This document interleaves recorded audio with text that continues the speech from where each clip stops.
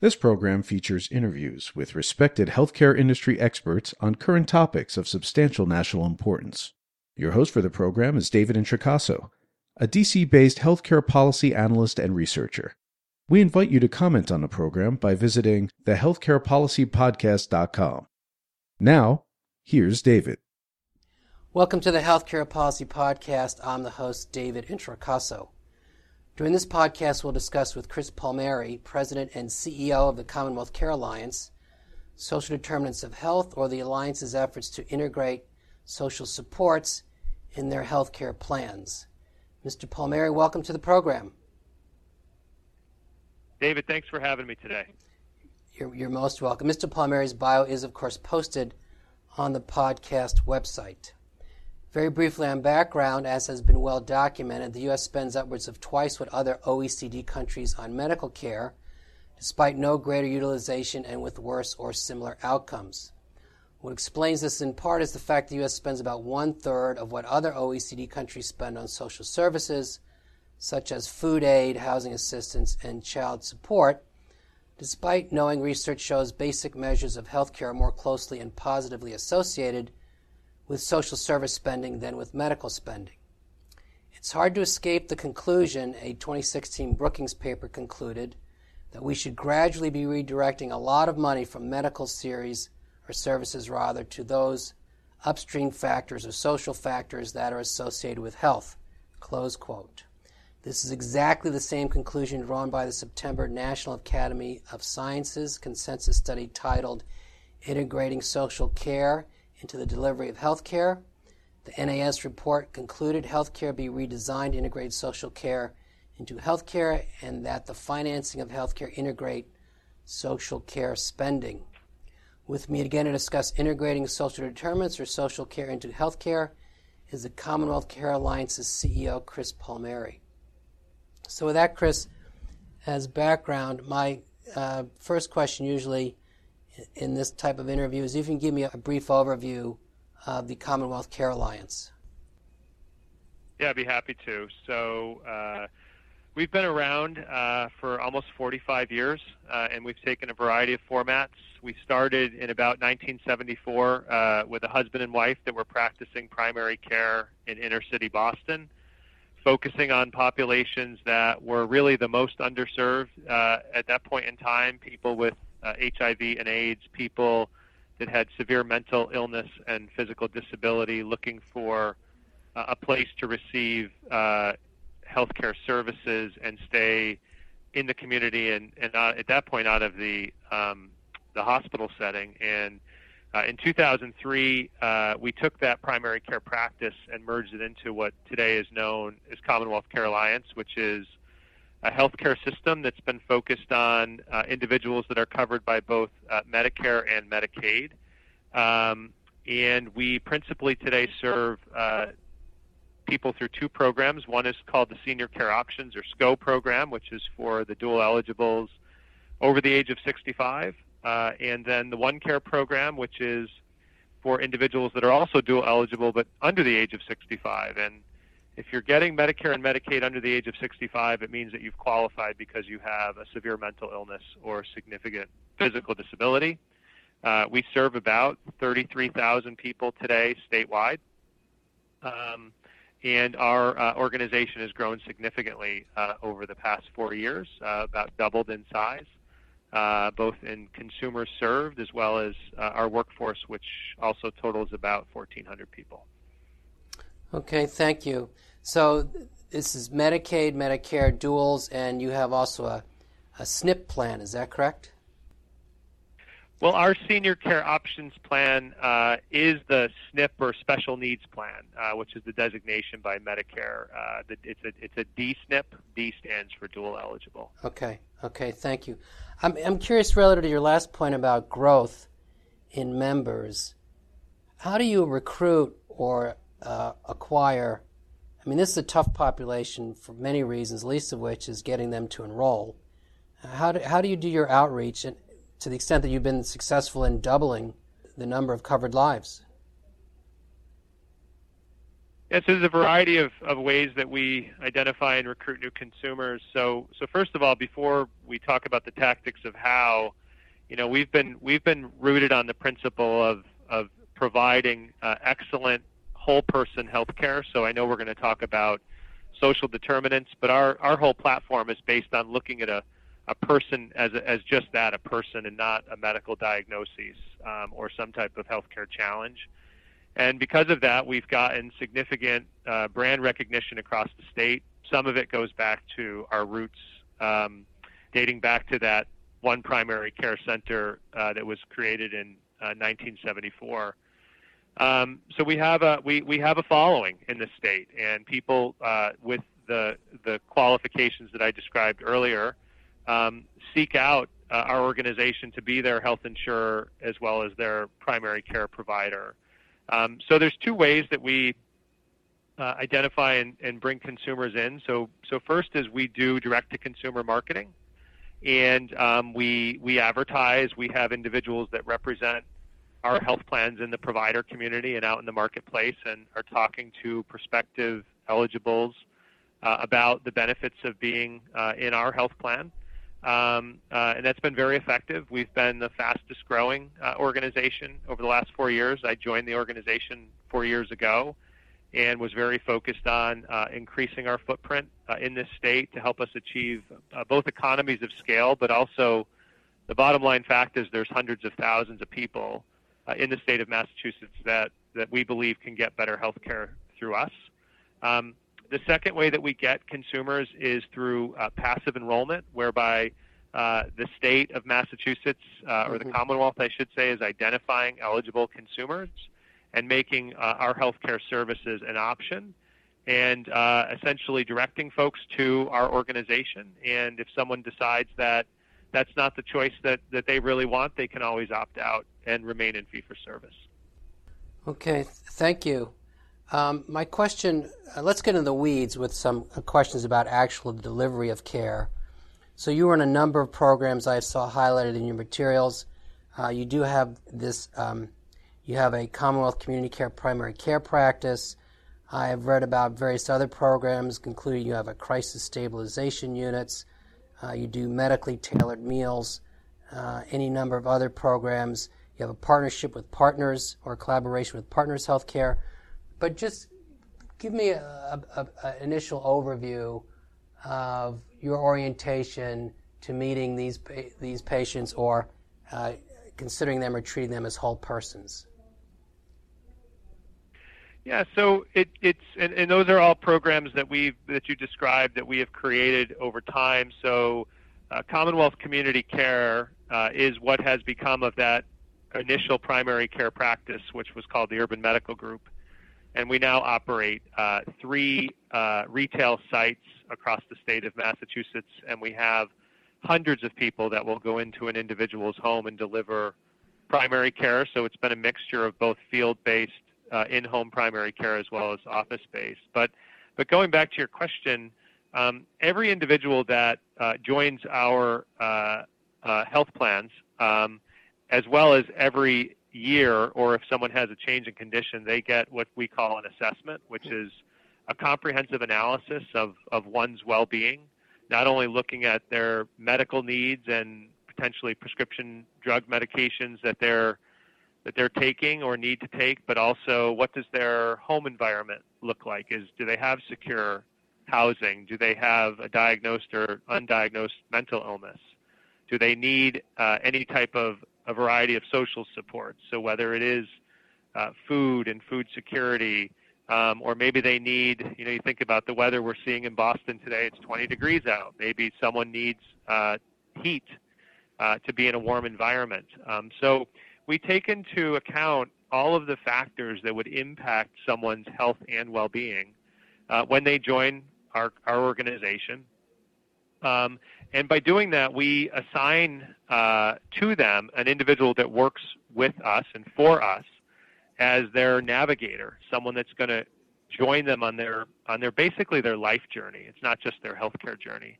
And that individual helps them coordinate their care. It helps them identify goals that the consumers want to try to achieve, big or small. And through that whole process, our objective is to get the consumer engaged in the process of receiving good care, engaged in being concerned and responsible about their health and well-being. And that we build trust through that process. And again, a lot of our consumers have, in some way or another, unfortunately been left behind in the past by the healthcare system. And we try to gain that trust so that people can feel confident that their needs will be met. We also talk a lot about site of care. So one of the things that's critical to us is to try to keep folks from going to the emergency room if they don't really have to go, and to receive home-based care. And that's largely because, one, we want to make sure that the people that really understand our consumers' conditions are the ones that are providing care for them. And two, oftentimes when consumers with the profile we're describing, which are sort of super users of the healthcare system and have other comorbidities and complexities, they oftentimes go into the emergency room and they find themselves getting admitted to a hospital bed for potentially a situation that could have been mitigated in the community. And all this, again, goes back to the origin of the fact that we have created this approach and have these game plans and the consumer trust. That's very helpful. Thank you. So a more comprehensive assessment, the use of navigators, and then you made mention of self-management and providing self-management support. Just let me ask about the navigators. I'm guessing these are nurses and or social workers? Who makes up the navigation role? So it's a variety of disciplines. So we do use and employ nurse practitioners, nurses, licensed social workers, but then the navigators that I was describing we call HOWs, or health outreach workers, and these are folks that are educated but not necessarily clinically educated individuals that know how to route someone through the healthcare system and get the things accomplished that someone needs to get accomplished both in their healthcare but also in their life, so that they're going to lead a better life. And on that interdisciplinary team does exist the professional disciplines, whether it's a physical therapist or a nurse practitioner or the consumer's primary care provider or a behavioral health professional or a pharmacist if someone is taking medications, and most of our consumers are taking many medications, 6 or more medications a day. So we bring together this interdisciplinary team, and this health outreach worker is one of the individuals that is sort of the eyes and ears for the team out in the community and interfacing with the consumer. And again, we really believe in this face-to-face approach. It's really intimate and really valuable, and we don't do a lot through being the organization that's behind the telephone in a call center. Mm-hmm. It's a part of our organization, but it's not the centralized part in any way. So more high-touch care is what I think would be the phrase. I'm curious, since you have duals and a special needs plan, the median average of your patients, these are older patients, correct, generally? Well, they are. We break the groups into 2 cohorts. So of the group that is in the SCO, or Senior Care Options Plan, which is designed for people 65 and older, right. The average age in that group of there's over 10,000 people is roughly 80 years old. And then the group that is under the age of 65, so 21 to 64, and that's the One Care program, that age is around 50. So when you sort of net both of those out, it would give the appearance of a younger mm-hmm. population, but that would be misleading. Right. So that's why we look at it sort of through those two lenses. Okay, thank you. You mentioned care is provided both in a clinical setting, and then you do some home care. You did start piloting in 2015 a mobile integrated health program. Could you tell us a bit more about that? I think that approach is still growing in frequency. No, I'd be happy to. So, one of the bright spots about our organization is that we have many practicing and vibrant and curious physicians and clinicians. And in 2000, and actually goes back to 2013, some of our lead physicians were looking at the reasons for people being admitted to the hospital, and they were concluding that people really could have been treated and served in the community. And instead what was happening was that people not only were going to the emergency room, getting sent up to a floor in the hospital, but oftentimes being discharged in a worse condition than they arrived. Medications were changed, their care management relationship was getting disrupted, and our physicians at the time said there must be a way we can intervene, and what we piloted was the opportunity for the patient to actually call their care partner or health outreach worker when they had a escalating condition that they thought as a consumer would require them to go to the emergency room. And we piloted sending out highly trained paramedics that were trained on our protocols for advanced care in the community, and we trained the paramedics on how to manage and treat both a geriatric population, but as well a population that could have significant behavioral health challenges or physical disability. And we piloted this, and we learned that through this experiment that about 85% of the occurrences that historically were going to the emergency room could be avoided and treated in the community. At the same time, we learned that for that population, there was not a subsequent trip to the hospital within 72 hours, which is usually the period of time where if something's not been resolved, the recurrence is that someone will go to the ER. And at the same time, there was a net promoter score of 99, which means that 99% of the time, the consumer would refer the service to a friend to use.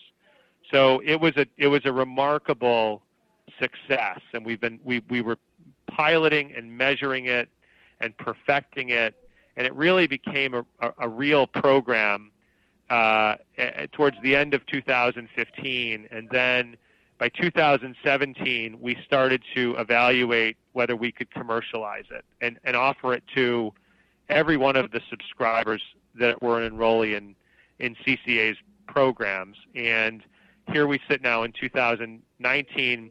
The program is serving about half the state, and by early next year we will be statewide, and this program will be eligible for all of our consumers. So it's been a remarkable success.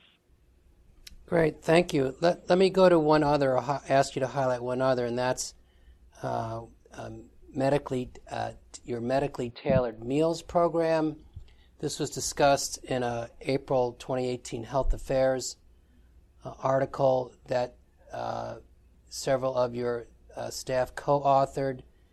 This article begins by noting food insecurity is associated with $77 billion in excess healthcare expenditures each year. And of course, we do know it's fairly pronounced. 13% of households report food security problems, and we do know insecurity is associated with poor health and increase big-ticket health services, explaining the excess healthcare expenditures annually. So could you explain how you're conducting or running or managing this meals program? Yeah, so this is a really good one, because one of the things that, obviously we want to provide food security to anyone that is vulnerable, and that's really critical for us. We went further to say, if we're providing the security of getting someone food, if we actually took the meals and tailored them to an individual's diagnosis. So in other words, if someone is a diabetic that requires a low-sodium diet, for example, should we tailor the meals, and is there potentially a positive impact on doing that? And what we learned, and was published in the study you're describing, is that providing just a meal for an individual, there's not a return on that investment other than to get someone the security they need with the food, which from a social perspective and social responsibility as well as a program perspective, it's absolutely the right thing to do. If we can go one step further and tailor the food to someone's medical diagnosis, which obviously takes a few extra steps in coordinating the care plan with the meals, then there's also a positive impact on that individual's healthcare costs. So that becomes a scenario whereby we are aligning with the person's clinical needs and at the same time creating food security for them. And the program is not only covering its costs, but it's saving money in the long run. Right. The conclusion of that article said that this effort showed promise in curtailing the use of selected costly health services for dual eligibles. So exactly your point. We could run through, I did mention you run these, I found interesting, on behavioral health matters, these crisis stabilization units. Again, this ICMP Plus program where you take the highest risk patients from Partners Healthcare and care for those, any number of others. But I do have to sadly get in the question of financing, of course, always relevant, obviously. How social insurance isn't known or noted for paying providers generously. So how are you managing integrating health and social care under your financing limitations? That's a great question. I mean, first of all, Massachusetts has been a pioneer in this concept of creating the reimbursement structure that aligns both Medicaid, which is the state's healthcare spending, with Medicare, which is the federal government's healthcare spending. Massachusetts has been a pioneer in this. I mean, the SCO program was launched in 2003 as an integrated demonstration that combined the financing. So Massachusetts has been a pioneer. I think the folks that we are serving through these programs are individuals that would potentially be costing more money and receiving a lower quality of health care as well as health and well-being if they were in fee-for-service alone. Because, again, we are reducing the avoidable trips to the emergency room in the hospital, which are very costly health care occurrences. We are able to our approach looks at the entire person so that we are able to essentially in a lot of these instances spend very small dollars on food and heat security, or if someone has COPD and needs an air conditioner. I mean, again, you're talking about the decision to spend a couple of $100s to provide someone an air conditioner and avoid what could be a $10,000 admission to the hospital because someone has trouble breathing in the warm weather. So we've been a pioneer. We've had that flexibility. We do have to continue to demonstrate to the state and federal government that there is a return on that investment. We have to live within the rates.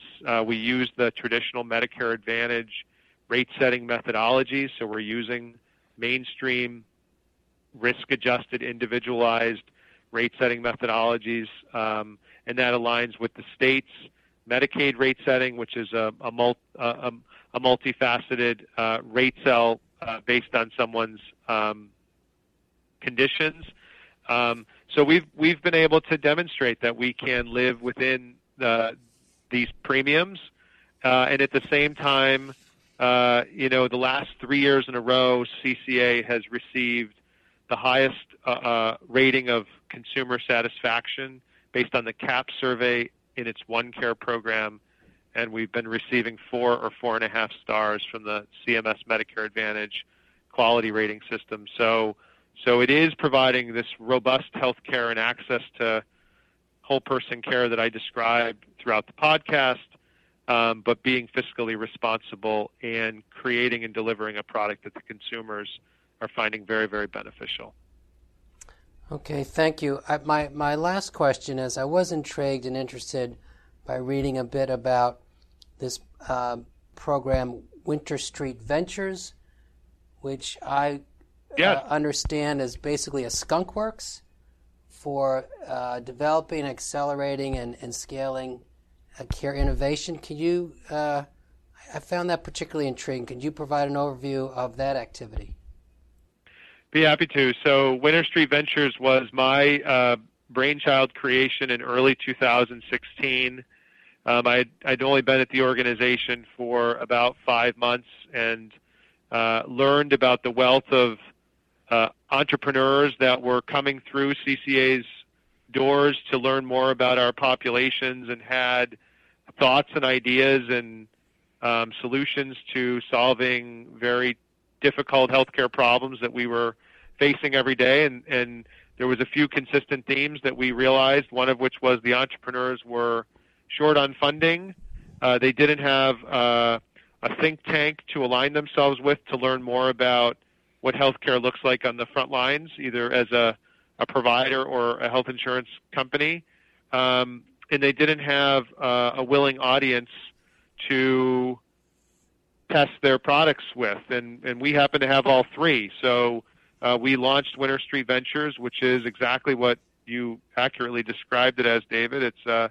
It's a ventures accelerator that's putting, very small capital dollars to work, but is helping spawn entrepreneurs and ideas around solving the challenges that we're facing every day. And just to give you a very brief example, we invested in a company that uses technology to create a proactive voice environment using the Amazon Alexa, whereby right now, unless you say, "Hey, Alexa," the device will not respond to you. And this software allows that to be proactive, meaning that Alexa will start talking to you before you have to use a wake word. And that is really brilliant for us because we have so many individuals that are under our care that we need to check in on every day and figure out if they've woken, if they've had food, if they've taken their medications, if they're aware of an upcoming healthcare appointment.